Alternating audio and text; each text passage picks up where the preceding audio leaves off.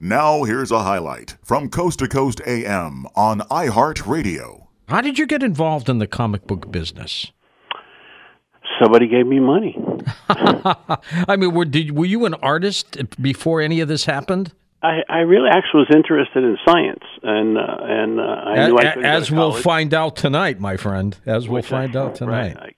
I couldn't afford to go to college. I was poor.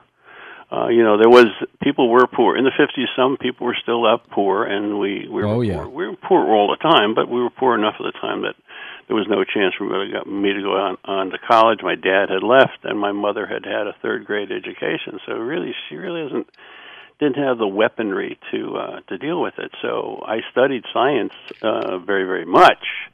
But I also had certain skills, and I thought, maybe if somebody pays me money to draw pictures, I can do that the rest of my life. And that's pretty much the way it worked out. You started working on the original Archie comic series, didn't you? Well, that's how I got. After I missed doing just about everything, I got to work on Archie. They paid me money, and God bless them, they gave me money. That's the whole deal, and that was a way to start. But I went on to do an awful lot of things. I've done a lot more than even you get listed in those credits. I mean, I've done amusement park ride designs. I designed the Terminator T2 3D ride for Cameron and for Universal Park. I designed stage sets. I do an awful lot of things. I add technology to things that are as simple as comic books, but 3D comic books, let's say.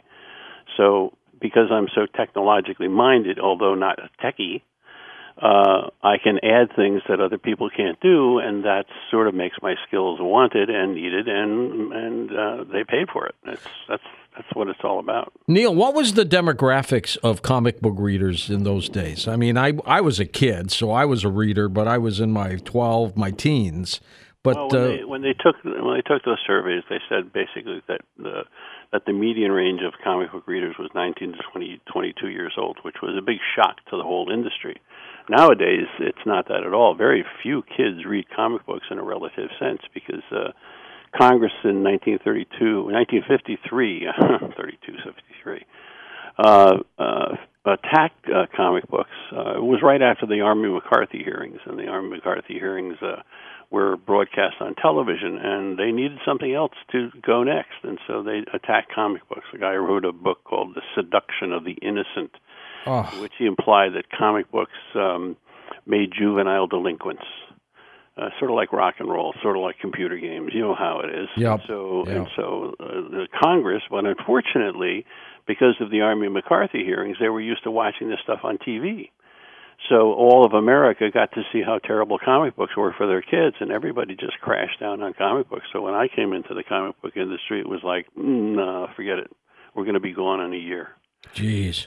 So it's been a long, hard fight, and guess what? We now own the world. I mean, we have all the best movies, we have all the best computer games, we have all the best everything, and comic books are what it's all about. I mean, if you're going to make a movie for over $200 million, guess what it's going to be? It's going to be a comic book movie that was tested in what we call floppies, comic books. Mm-hmm.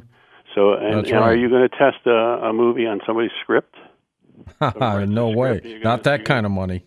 No, you're gonna see something that's been tested and been read by a couple of 100,000 people, and you're going to make that. So comic books have become a testing forum for new ideas.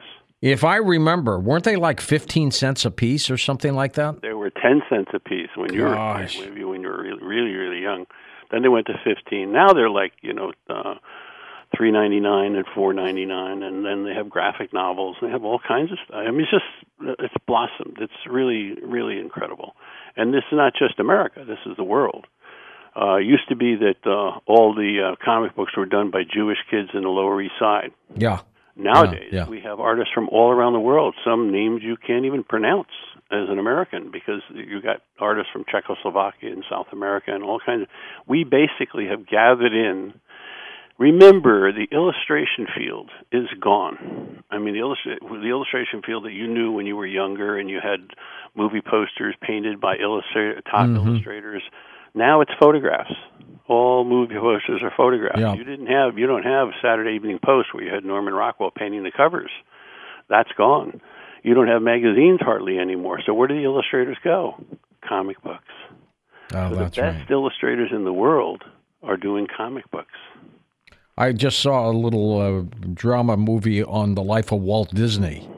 And, it showed about how he started doing Oswald the Rabbit for a client, and then he did Mickey Mouse, and he was going to call the mouse Mortimer. Oh. And I think his staff said, no, let's have something a little more fun. And they started playing around with names, and Mickey Mouse popped up, and they loved that. And look what happened to his career. Yeah. Well, it takes an individual. Sometimes it takes a group. I mean, we had some of the best creative people in the world, and we even now have even the best creative people in the world. The people who do comic books also do storyboards for films.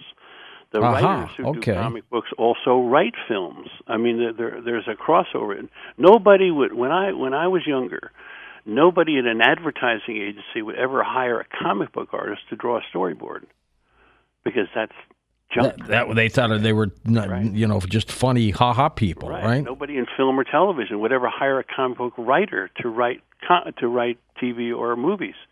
Now there's a crossover that's practically makes comic books equal. And if they don't, they're making a mistake because the next company will hire those guys and do great on it. They'll get the new computer game. And those computer games make more money than movies. They sure do. When you did the illustrations, Neil, did you also write the inscriptions in the comics? Sometimes. You'd have sometimes. It's sort of like if you're a filmmaker, okay? Maybe as a filmmaker you want to write the movie yourself, or maybe you think you got a great script from somebody else and you go ahead and take that script. So you're given a tremendous amount of flexibility. It really is the greatest time for artists and writers in the world that's ever existed. I mean, artists back in the day, artists would do like illustrated.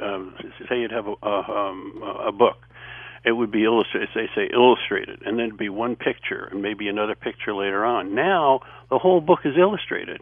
Yeah, and it's the story is told. Then if somebody wants to make a TV show or a movie, they have that to go by and say that's like a storyboard. You've done the whole storyboard. Maybe I want to follow it. Maybe I want to make it different. Whatever, but at least somebody has done something that everybody approves of, and then they can go ahead and make the finished product that might be a film or television. So there's a tremendous amount of cross-pollination between comic books and film and television and computer games. And those are the biggest areas in the world. And we're not just doing stuff in America. I mean, there's Indians in India making Indian comic books. They got 112 gods to turn into comic book characters. You got manga in Japan. You have comic books in China. You have, even now, the Russians are having comic book conventions where they're inviting artists to come over and go to their comic book conventions and buying their comic books. South America, big comic book fans. It's worldwide. It's very, very, very big. My mother, I'm like a hero. It's like absolutely. You're like a god. I started doing Archie comics, and now I'm a hero. What were all my old Superman comics worth that Mom threw away? They were in a box from the 50s. The numbers are really. I'll give you an example. I reintroduced the Joker back into the Batman series of comic books. He had been missing for, say, 4 years, okay? So Denny O'Neil, the writer, and myself, we have reintroduced the Joker into the Batman detective comic book. Uh-huh. And I did the first cover, and the first cover had the Joker holding a playing card, and on the playing card was tied Batman, and he was held out to the audience, and the Joker was in the background laughing, ha, ha, ha, ha, ha.